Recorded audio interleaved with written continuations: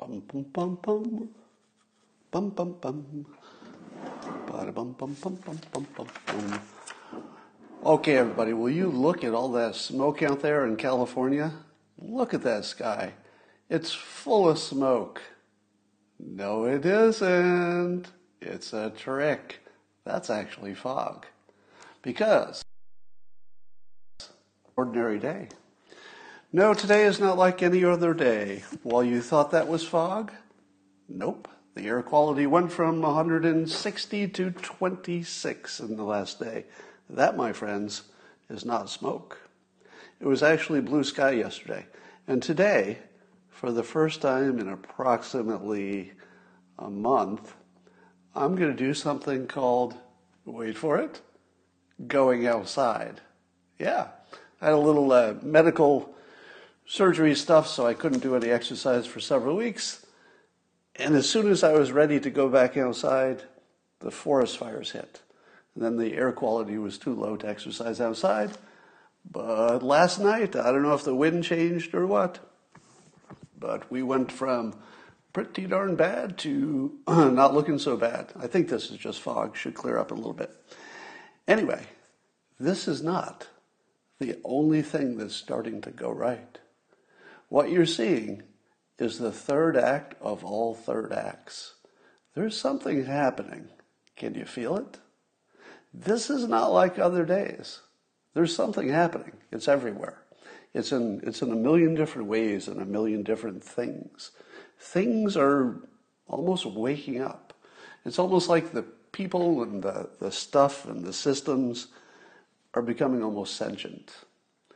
And you're going to see a lot of things that were going wrong start to go right. Let me give you some examples. We'll talk about those over the course of the next few minutes. But I wanted to do first some fact-checking and corrections. So yesterday I had two really astounding mistakes. So let me correct them both. Number one mistake is that I incorrectly said that Gavin Newsom, governor of New York, and Kimberly Guilfoyle shared a child. I've been corrected that it's Kimberly's child from a subsequent marriage. So that's number one correction. Number two, have I ever told you that I don't have the capacity for embarrassment anymore? I used to. I used to be embarrassed at everything. But I've somehow learned to do incredibly embarrassing and stupid things in public. Doesn't bother me a bit. And it's a really good superpower. You should try to develop it. This is a perfect case in point. I don't know if this is the stupidest thing I've ever done in public, but it might be. It totally might be. Let me tell you this, and we'll get to the simultaneous sip. So yesterday, I think I said it on another podcast as well, so I have to correct that later. I said that there was a map of California that showed all the fires. And I cheekily said, why did the fires stop at the border of Canada? It must be that they do better forest management, because otherwise, obviously, there would be slop over into Canada. And I felt pretty smart about that. Pretty darn smart. If I do say so myself, it was insightful. It was insightful. But there was one little problem with that insight, which was pointed out to me by literally everybody with a brain. You know what the problem was, right? It was a map of California fires. So it only showed the fires in California because it was a map of California fires. It showed Canada on the map, but it didn't care about them. Somebody followed up and showed me a map of Canadian fires that showed no fires in California, to which I said, oh, not my finest moment. But before we get into more of that, what do we need more than just about anything in the world? I think it's a simultaneous sip. And all you need is a cup or mug or a glass, a tankard, chalice or stein, a canteen, jug or flask, a vessel of any kind. Fill it with your favorite liquid. I like coffee. And join me now for the unparalleled pleasure, the dopamine hit of the day, the thing that makes everything better. It's called the simultaneous sip. And we are in the middle of the third act, folks, coming to the other side. Sip with me. Go. Oh, so good. All right. Rasmussen has a poll coming out in about, I think, 2 hours. I won't tell you what the Rasmussen poll says, but if you like your President Trump's, I think you're going to like it. So look for the Rasmussen poll. Good news. That's all I'm going to tell you. I made a cheeky comment on Twitter that I would like to repeat. Rarely in the course of anybody's life do they get to say something like I'm going to say. And here it goes. I wrote a book called Win Bigly. You can see it on the shelf behind me if you're watching. And it's a book about how to persuade. And it was specifically about President Trump's skill for persuasion. And Woodward, in his book, and I think in part of his audio tapes or something, noted that that Jared Kushner had told Woodward to read Win Bigly to understand the president better. And so now we know that, Jared read Win Bigly. I happen to know a few other people in the White House who have read Win Bigly. Now, Win Bigly is a book that would teach you how to persuade somebody to do something that they had not done before and maybe didn't want to do before. And it looks like maybe as many 9 countries in the Middle East will be signing peace agreements, or at least agreements, which effectively are peace agreements. Now, I am not going to say that if I had not written that book, that we wouldn't get a good result. Because the way it works, and I think we all agree on the rules are the rules. The boss gets the credit. Because the boss also gets the blame, right? It's just sort of how it works. So obviously President Trump gets the credit. He's the one who brought in Jared. He's the one Jared brought in his staff. So the president gets any credit for the Middle East. But it is kind of hilarious that my book was out there at the same time. Did it make a difference? No way to know. I won't make that claim because there's no way to know. But it is funny, and I couldn't help but mentioning it. All right. So I can't guarantee that everybody who wins Win Bigly, my book, will create peace in the Middle East. All I can tell you for sure is that 100% of the people who did read it did make peace in the Middle East. But that doesn't mean it's causation. All right. Here's the funniest thing that's happening right now. The president did a lot of things, or was accused of a lot of things that later became, falsified. But for whatever reason, and I guess the reason is the way people are wired, they don't really learn from their mistakes, meaning that you would have thought, if you lived in some kind of a rational world, you would have thought that when Democrats found out that Russian collusion was completely made up, just completely made up, and it was almost an overthrow of the government if it had worked, you would think that people who learned that about their own side would say, whoa, from now on, I'm not going to trust my side because they just did the biggest prank in the world with this Russia collusion hoax. But you observed that did not happen, right? Instead, and I'll bet you've experienced this, they would say, no, it's been proven.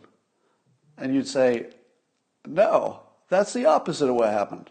It was proven not to exist, or at least you can't prove something's a negative, but no evidence was found.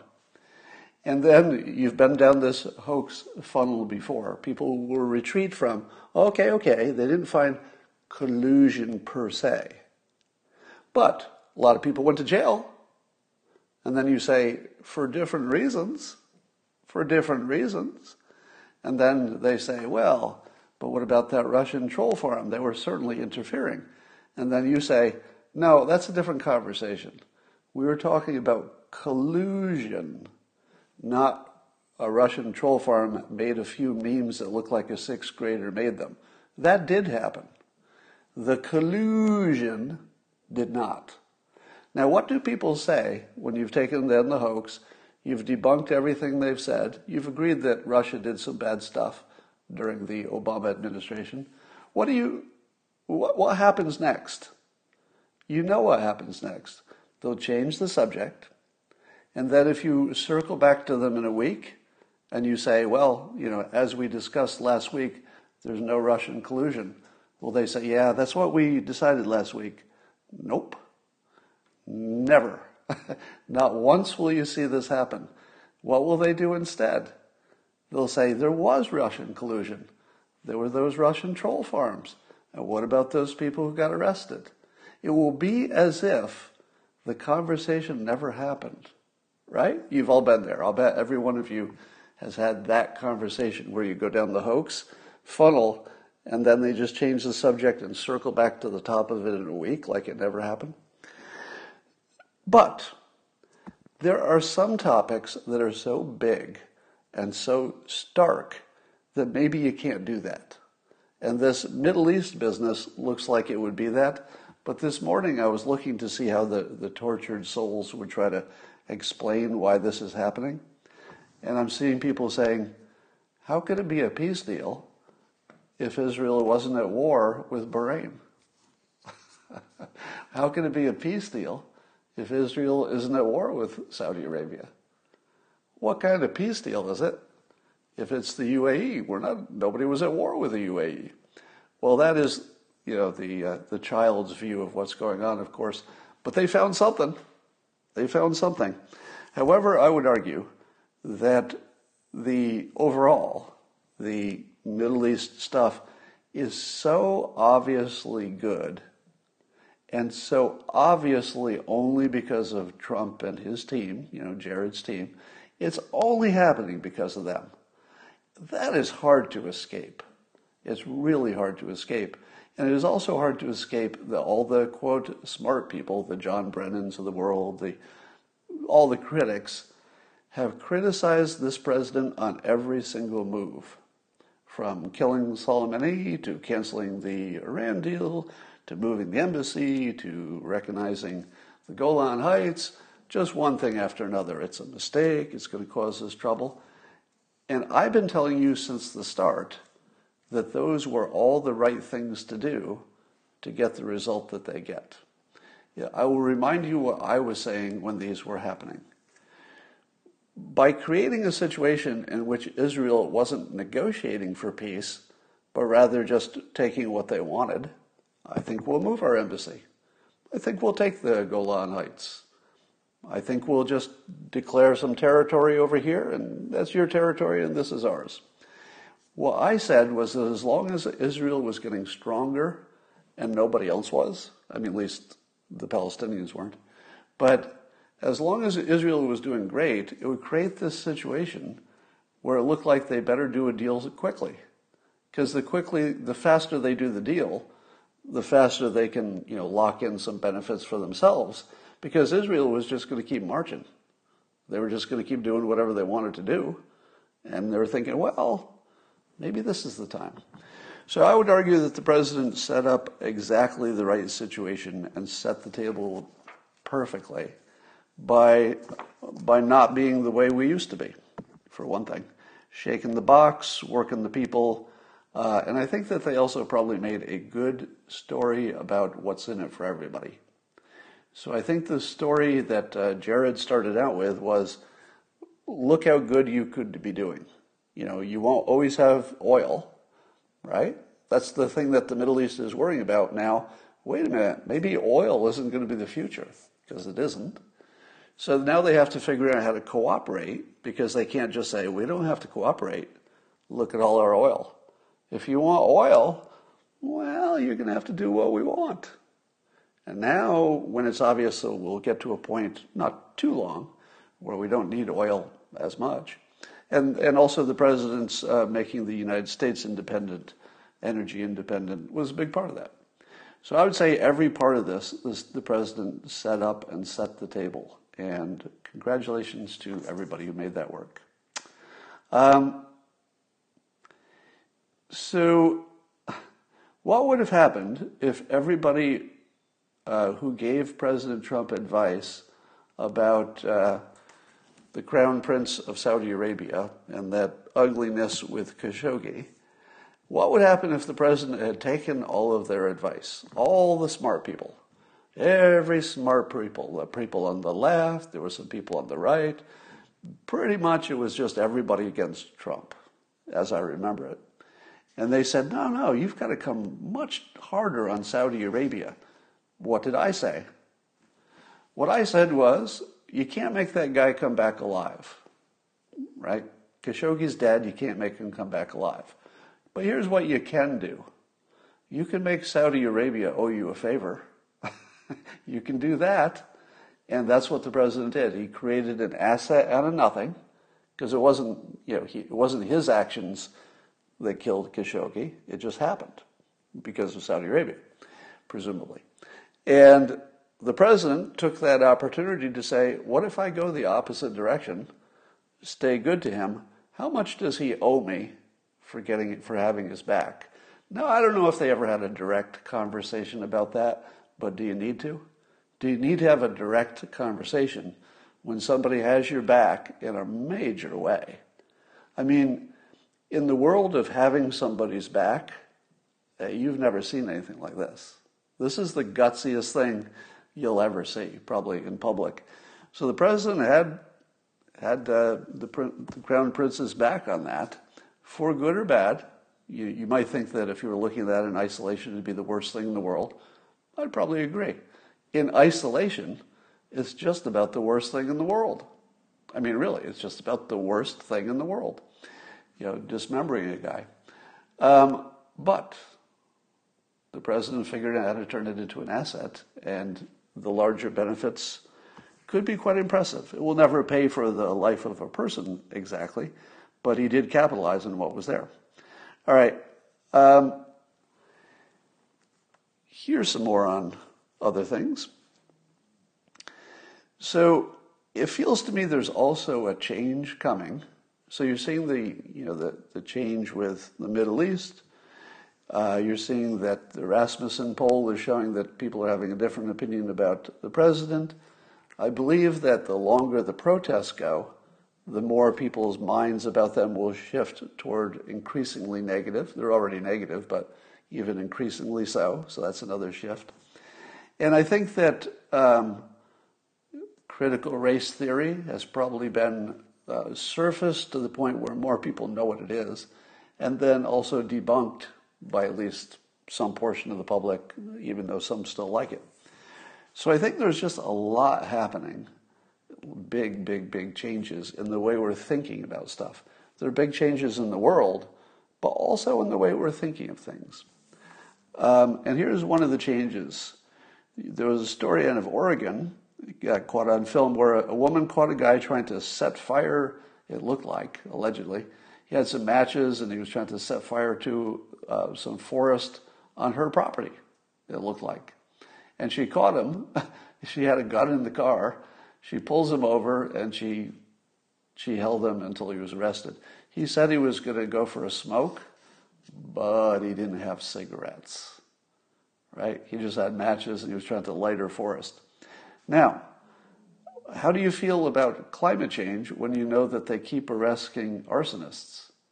Every time they arrest another arsonist, climate change doesn't look quite the thing that you thought it was before.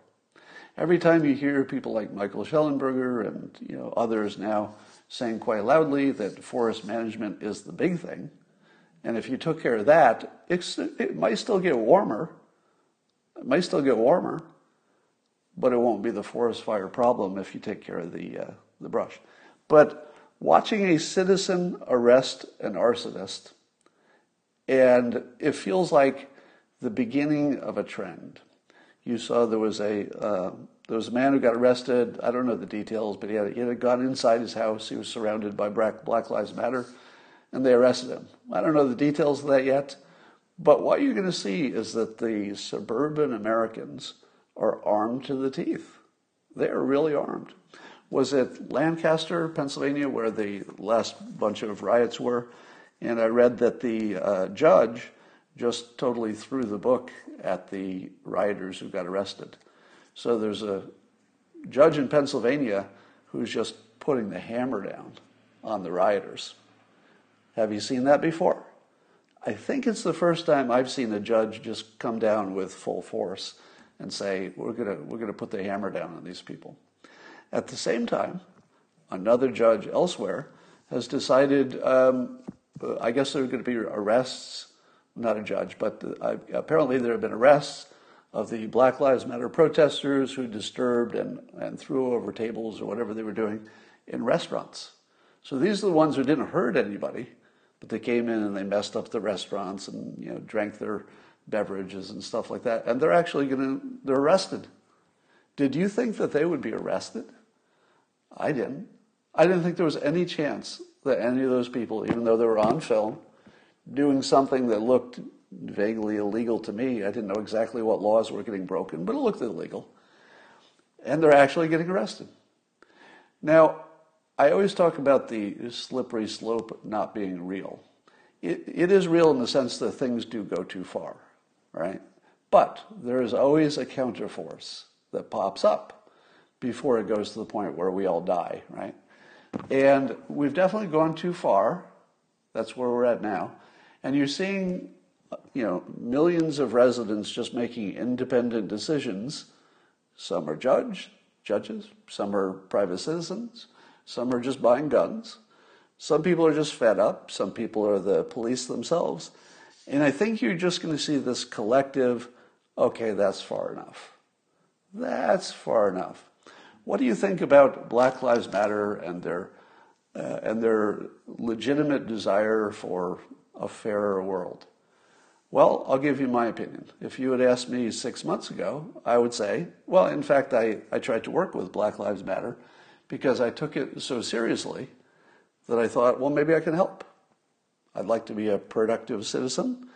If Black lives need a little extra help, everybody's agreeing that would be a good place to put some work, I'll put some work there. I'll put some of my money there, I'll put some work there, see what I can do. What do I think now, after the protests / riots / looting? Now I think Black Lives Matter is a bad organization. No better, in my mind, the organizers, not the individual people. But in my mind, the organizers are effectively the same as Ku Klux Klan at this point, in terms of how I think of them. Now, I'm not talking about historic Ku Klux Klan, which was worse, but I talk about Ku Klux Klan today, just the way it's currently organized. Very similar to Black Lives Matter. To me, there's no difference. And keep in mind that, was it only 1 year ago, 2 years ago, that I had actually volunteered to help them. I had volunteered to help. And a year from now, I equate them with the KKK. I don't see a significant difference in terms of how bad it is, which is different from the members who are legitimately protesting about racial equality. Lots of people have good intentions, but in terms of the organization, effectively the KKK for all practical purposes. Now, I don't mean that they're the same. I mean they're equally a bad influence in the public. All right, and it could have been good. It's too bad. Here's something I borrowed from the Panda Tribune, that being a Twitter account that I follow, the Panda Tribune. And I stole this idea and reworded it, but I asked this question. If you teach people critical race theory before you teach them critical reasoning, what is the predictable outcome? Think about it. Critical race theory is kind of complicated in a way. You can't really explain it in a sentence. It takes a little work to get what the whole idea is. So what happens if you teach people that, but you have not given them the, let's say, prerequisite course of how to compare things and how to think well? What is the obvious thing that would lead to? What you see. That you had to get here. You could have predicted it easily. We're going to teach you this, but we're not going to teach you how to think about things productively and compare things right. For example, If Black Lives Matter knew how to compare things right, they would say, okay, let's see people stopped by police. And we're only going to look at people who have been stopped by police. How does that go? And then you look at the statistics. And then you say, okay, we'll take it a little bit deeper. How about people who were stopped by police and actively resisted arrest? How many of them were white? How many were black? And then you go a little deeper and you say, how many of the police officers themselves were black? Because that matters too, right? That matters. So if the people learning critical race theory had first learned how to analyze things, just the basics of how to compare things, they would have been prepared to listen to critical race theory, and I think their conclusion would have been something like this. Yes, there's some ripple effect from slavery. There are other issues. Yes, there is systemic racism. It's real. But what do you do about it? If you don't have critical thinking, you say to yourself, it looks like white people cause this problem historically, and therefore white people must fix it. That's because you skipped critical thinking. Critical thinking doesn't say that. Critical thinking does not say somebody who looked like you and had your DNA and had your family connection caused the problem, therefore you have to fix it. There's no logical connection to that. The logical way would be, we have this set of problems, we can identify where the source is, but what's the best solution?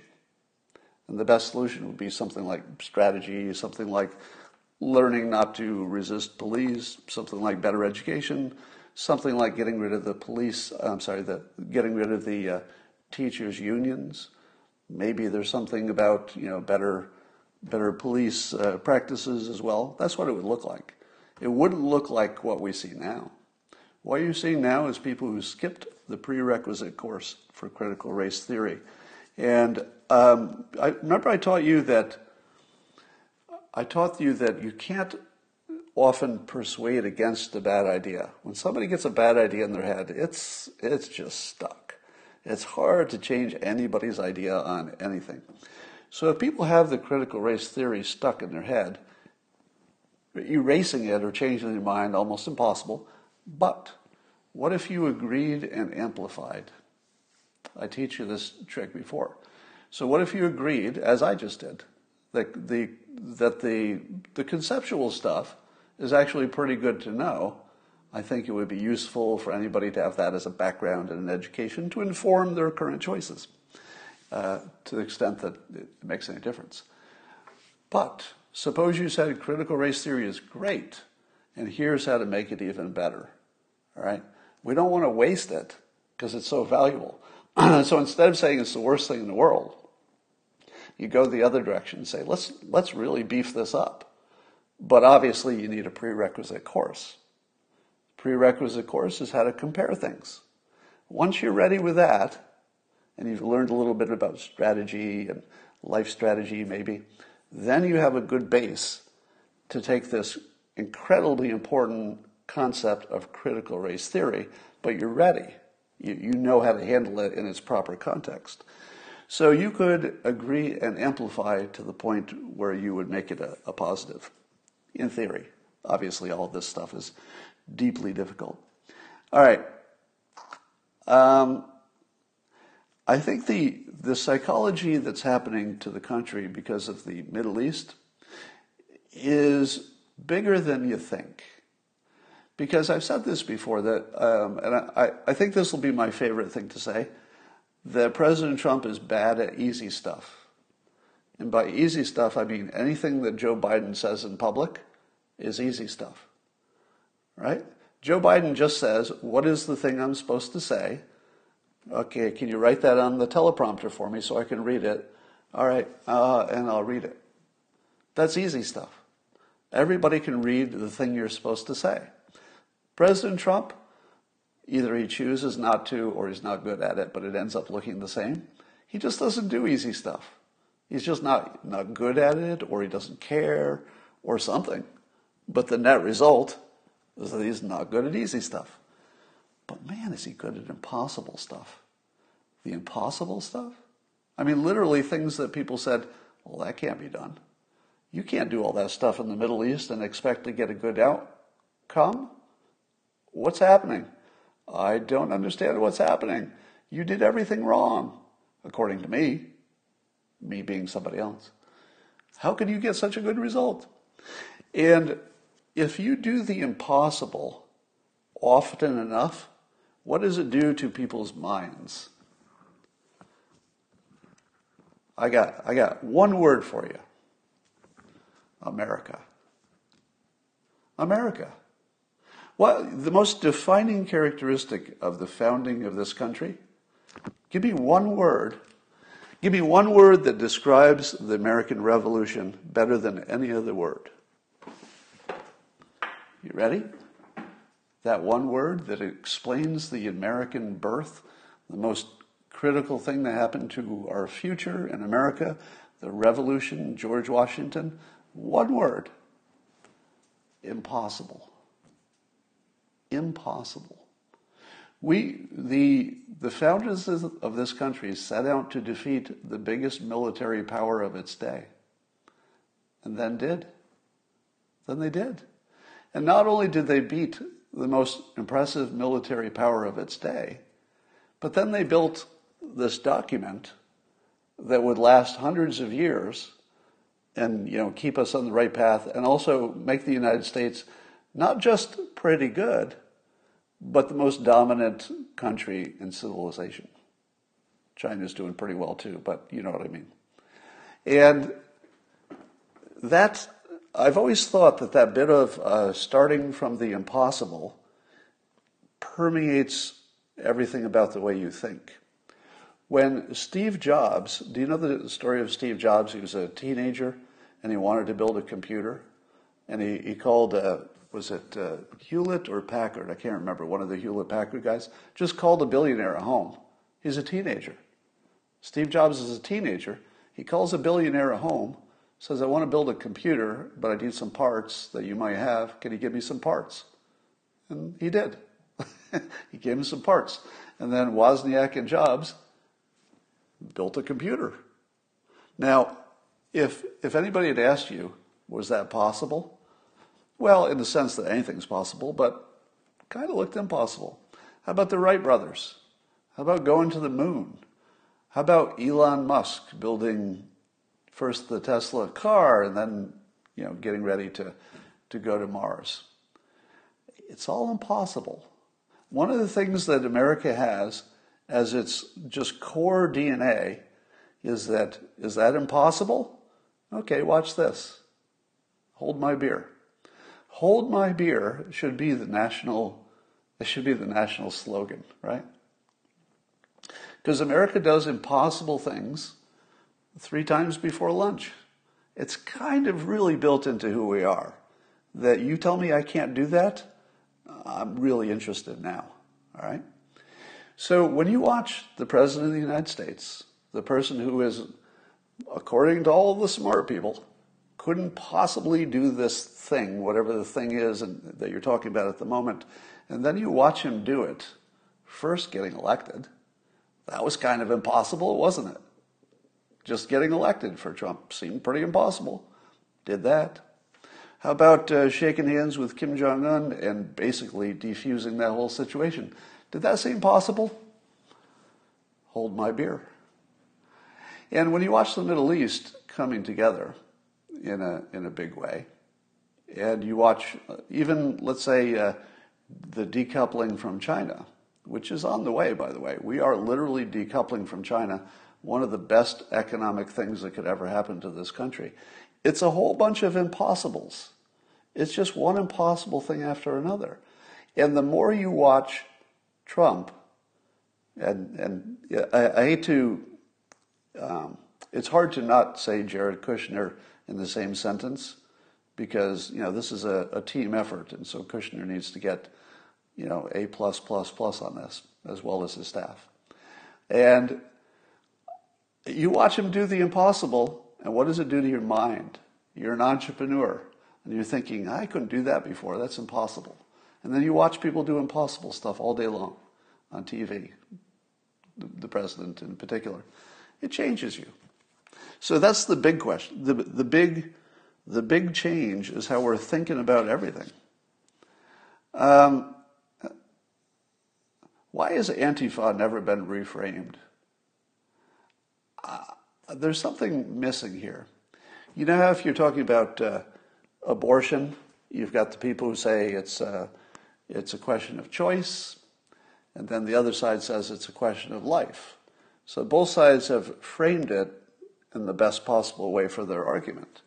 But with Antifa, they've gotten away with we're anti-fascist, therefore if you're against us, you're a fascist.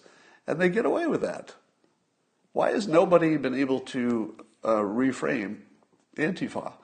Is it the fact that the formulation of anti-fascist is just really good in terms of powerful, word combinations, and that there's just no way to get in there and reframe that thing? I don't know. So my suggestion had been to reframe it as anti-capitalist, because there are very few people in this country who are legitimately anti-capitalism. And the fascism, the way it's used, is capitalism, because they would not be happy with Bernie either. An interesting little side note, Kanye is getting really active on Twitter today, and he's complaining about all the big music industry and entertainment industry contracts, but I think he's extended it to contracts in general. And the point about how they're written in legalese, so you don't know exactly what you're getting. And it's very unfair for the artists because they're the least capable of knowing what they signed. An artist is not a lawyer. So if they work with lawyers, against lawyers, they don't really know what they've signed. And, I've got lots of experience with contracts, both in my corporate world, that's what I did for a living for a while, and in my Dilbert life, which is just nothing but contracts all day long, contracts and contracts. So I'm fairly experienced at doing that stuff. But Kanye's point, I am so in favor of, to the point where I had thought that one of the things we should do in this country is create, I say this a million times, create brand new towns and cities from scratch, where we just say, all right, throw out all the rules. If you were going to build a city from scratch, knowing what we know today, what would you do right and what would you do wrong? For example, I would say that you can't have legalese in this town. You can have contracts, but they have to be written in English. By the way, in my early corporate days, I'd often get contracts from my lawyer who, some response to something else that we had to do. And I would take my lawyer's legalese and I would just rewrite it into 3 paragraphs in English. And then I would give it back to my lawyer and say, okay, this is what it would look like if you wrote it in real people language. Is there anything wrong with this?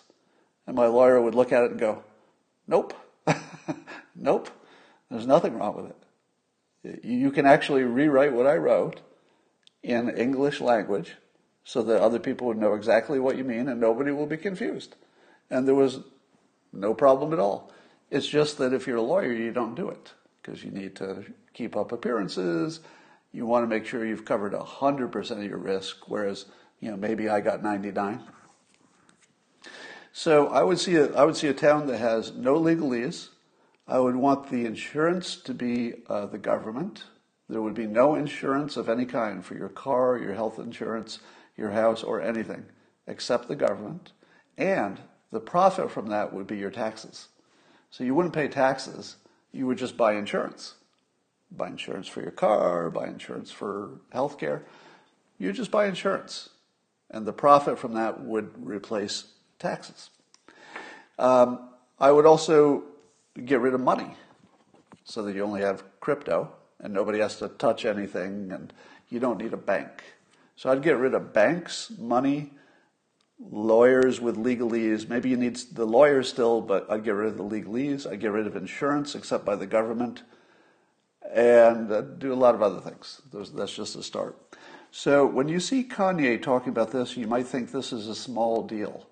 That's a small deal, talking about lawyers having complicated language. Isn't that like the smallest deal you could work on? Nope. Because that language is a confusopoly. It's designed to make you not know what you're signing. It's a big problem. I am so with Kanye on this, and he has definitely identified a genuine problem of major magnitude to a lot of people. So good luck, Kanye, on that. I've noticed that there's a type of person I debate with online. Recently, there was this guy with hashtag BLM and hashtag ACAB, meaning all cops are bastards, in his profile. So I knew what I was getting. But he started out with his list of hoaxes, criticizing the president. Oh, he did this, he did this. And one by one, I gave him sources and debunked all of his hoaxes. Once he had learned that his worldview was complete garbage, that the most important things he thought about politics and the world and Trump were just hoaxes, and you can look at the sources to see. Did he then change his mind? Of course not. He went after me personally. Now, it's one thing that somebody comes and they insult the messenger. I'm used to that. But he decided it was going to be his full-time job, and he would just keep coming back and pestering me personally, having nothing to do with politics, until ultimately I blocked him. But I'm thinking, how sick do you have to be to start with a worldview, somebody debunks your worldview, and then instead of saying, man, I guess I got to work on my worldview a little bit. I think I'm going to have to, look into understanding things better. But instead, you go on a personal attack against the person who clarified your worldview. That is sick. That's some sick stuff. There's a video of Bob De Niro just going through his rants about President Trump, and you can't watch that without thinking, I think the line between political disagreement and mental health has been crossed. That just looks like mental health. It doesn't, and I don't want to treat it like it's something else. Because the moment you try to treat it with respect and say, whoa, no, maybe if I give you some more information, you'll change your mind. That's not what's happening with Robert De Niro. Now, again, I'm not a doctor, and you're not supposed to diagnose people from a distance, but hold my beer, because I'm gonna do that. He's clearly not well. All right. I think that one of the reasons that the Woodward book is not having much of an impact, I think we've reached the turning point in people's understanding of the world, the majority of them anyway, where they understand that there's no such thing as a nonfiction book about a person. If you write a nonfiction book about, let's say, math, that's probably just fine. But if you write a, quote, nonfiction book about a real person, living or dead, that's not nonfiction. That is fiction because of the way the data is organized. Because the author can reorganize the data, leave things out, put things in, put things next to each other until he or she has designed a whole narrative and story. That narrative and story is fiction because it had to be created by arranging things. If you didn't create it by arranging the order of so-called facts, it wouldn't be fiction. But it is always arranged. So I think the public now looks at the Woodward book and says, okay, that's some creative fiction there. And they just move on. It feels like we're getting to that point. All right. Netflix has a new content on there called The Devil All the Time. I don't know what it's about. But I do know that 3 things that they have promoted the most recently are something called The Devil All the Time, a TV show that's very popular on Netflix called Lucifer, and something that reasonable people are calling pedophilia, that Cuties movie. So that's the 3 things that are highlighted in the era of Obama having a big connection with Netflix. Are these all coincidences? Probably. They're probably just coincidences, because that's how it works. But there's a lot of them. Just saying. All right. What do you think of the idea of coddling dictators today? I feel like the whole President Trump coddles dictators, that idea is going to take a big hit because obviously, as I just mentioned, coddling dictators is probably what's going to get us a major outcome, good outcome in the Middle East. Coddling President Xi in China probably allows us to be much tougher on China and ultimately decouple without making it personal. And you don't want to make it personal because that's a problem. Coddling dictators probably is why North Korea hasn't been much of a risk since about the time that they shook hands. Coddling dictators may have helped with Putin and ISIS. It may have. I don't know. But it seems to me that this idea of coddling dictators is so childlike, simplistic, that maybe people are understanding the adult version of that. The adult version of coddling dictators is that you treat everybody with respect, but you still go hard. And by the way, the president says that directly, in his own words, but he's not mincing any words.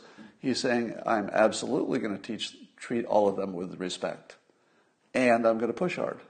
He says it often. And then we watch him do it. Yep, he treated him with respect. Yep, he pushed hard. And something good came out of it. So I think the whole idea of coddling dictators has to be brought up to the adult table.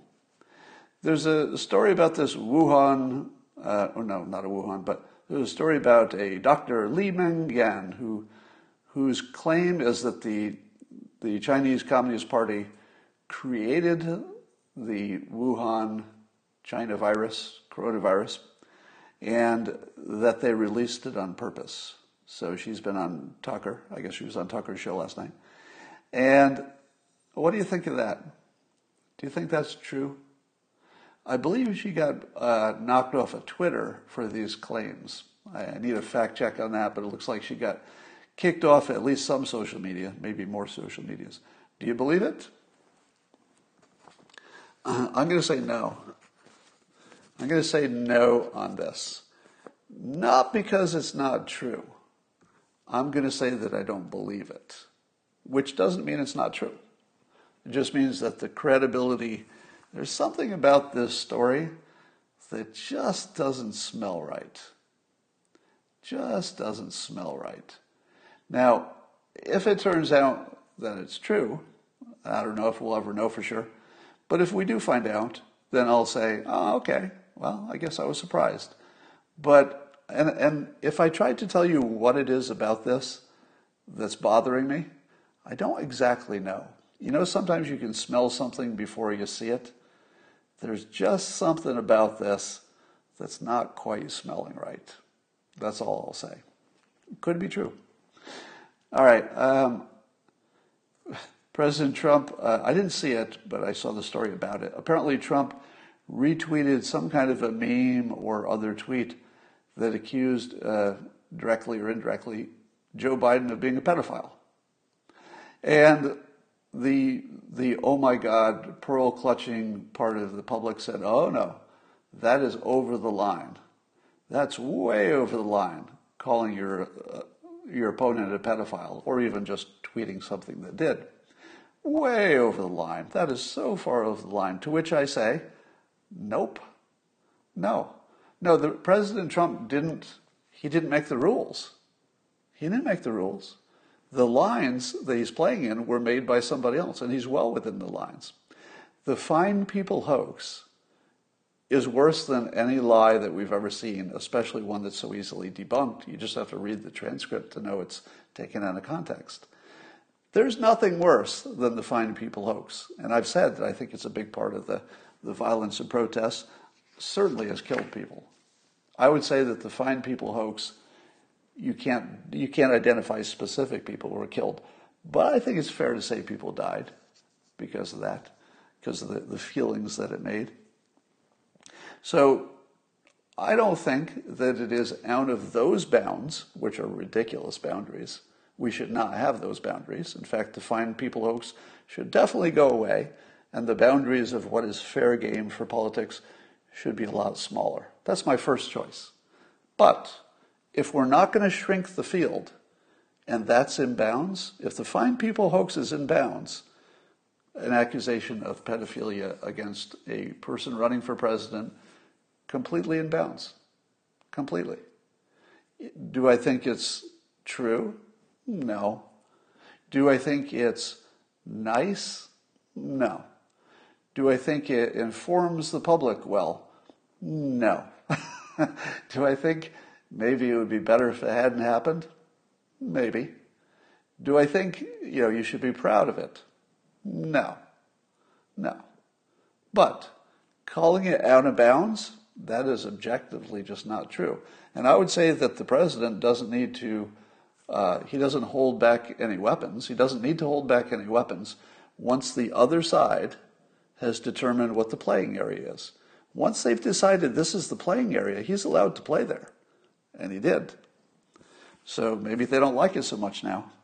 And I gotta admit, I'm kind of enjoying the president literally just making up stuff and accusing Biden of it, because that's what's happening the other way.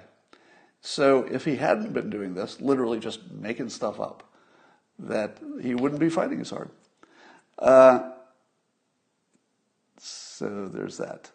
And then also the president retweeted a doctored video that he doesn't mention is doctored, in which Biden was giving a speech and he wanted to play the song Despacito from his phone.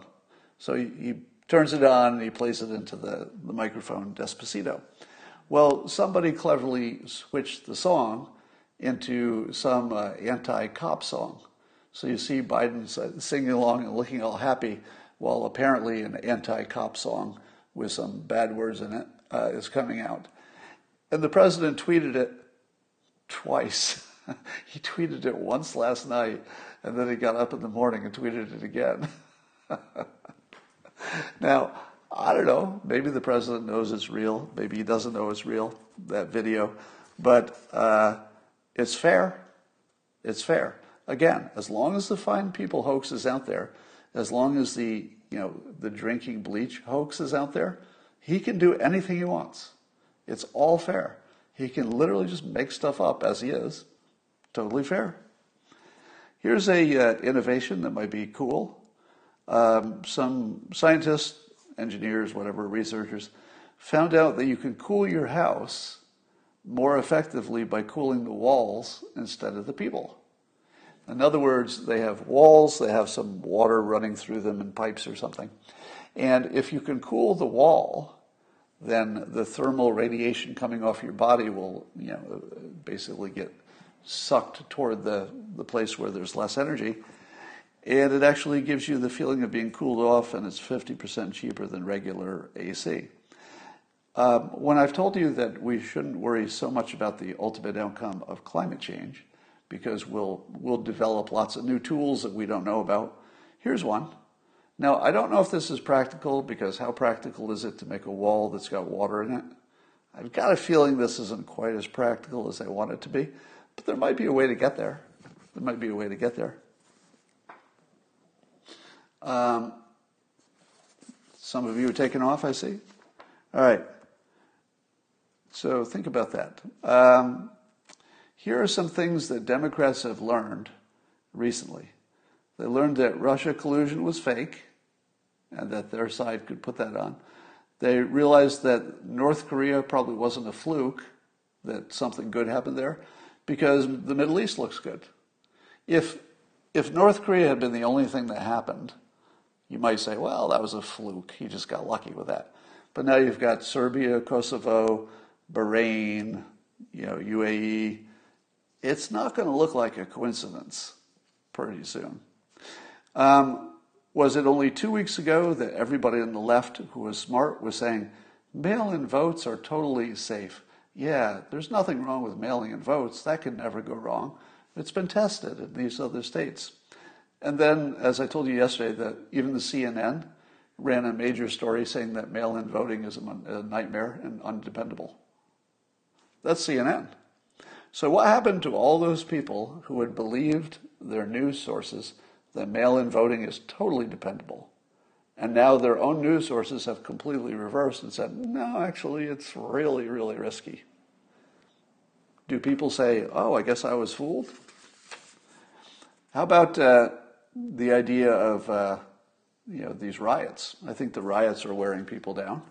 And the riots have went from, hey, this is maybe good for society, to this is just nothing but bad. And Black Lives Matter are Marxists.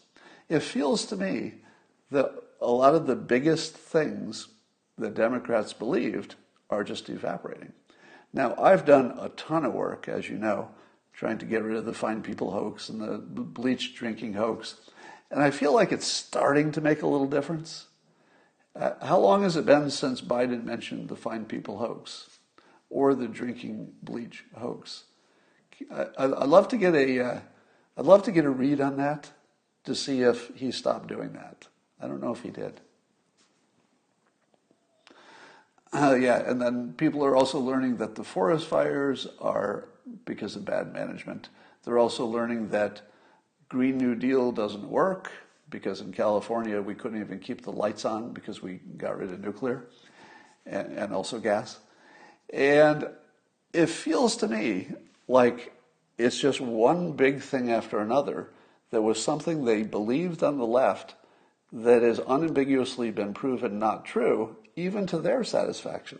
It'd be one thing to prove to the right that people on the left were wrong about something. That's just ordinary. But I think the people on the left are seeing it one after another, just one thing after another that they believed to be true. They're completely untrue. All right. Yeah, somebody says in the comments that we have BLM fatigue. I think that's true. Somebody says they just found 1,600 votes, mail-in votes in New Jersey. Yeah, I think you're going to see more and more stories, especially as we get closer to the election, of mail-in voting irregularities.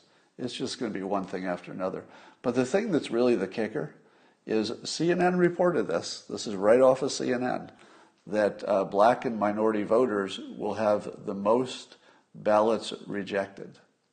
Now, I'm assuming that has something to do with income level, which has something to do with education level, which probably is related to how well you can fill out a form correctly. So it has nothing to do with black per se. It's probably just a low income thing, but it's going to hit some groups harder. How does CNN deal with the fact that they've reported that their preferred method is racist? That's their own reporting. What do they do with that? All right. And I think watching all the cops resign and watching the murder rate zoom and watching basically everything that the protesters said fall to garbage turn out to be wrong. Here's the other thing. Think about how big a deal it is that the schools went from, it's going to be really hard to have any kind of school choice to, because of coronavirus, I think it's just going to happen. There are a whole bunch of good things that came out of this coronavirus at the tremendous cost of life. But, every war does this. World War II produced a whole bunch of domestic benefits. Nobody would have wanted World War II just to get those benefits, but it happens. It's a fairly predictable outcome. One of the other outcomes, I think, is that future pandemics will be much less risk. Do you think that's true? Don't you think that this experience will teach us how to be ready for the next one and maybe even be able to have a vaccine? And it wouldn't surprise me if the next time we have a vaccine in 2 months, right? Maybe, could, or a therapeutic in a few months. So now we're seeing news trickling out of therapeutics that seem to have a big impact. I think by the end of the year, well, let me put it this way.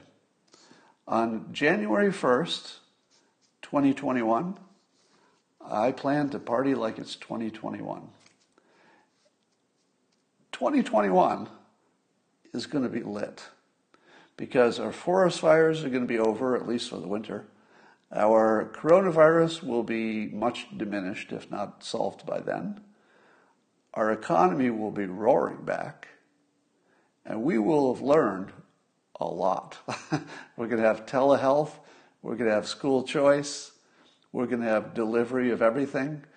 We did hasten the end of retail in a lot of places, but maybe that needed to happen anyway because Amazon was going to get there eventually to put them out of business.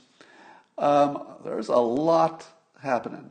We just went through the worst third act of my life. I would say this is the worst third act of my life. But I think we made it. Do you remember? Take yourself back to the spring.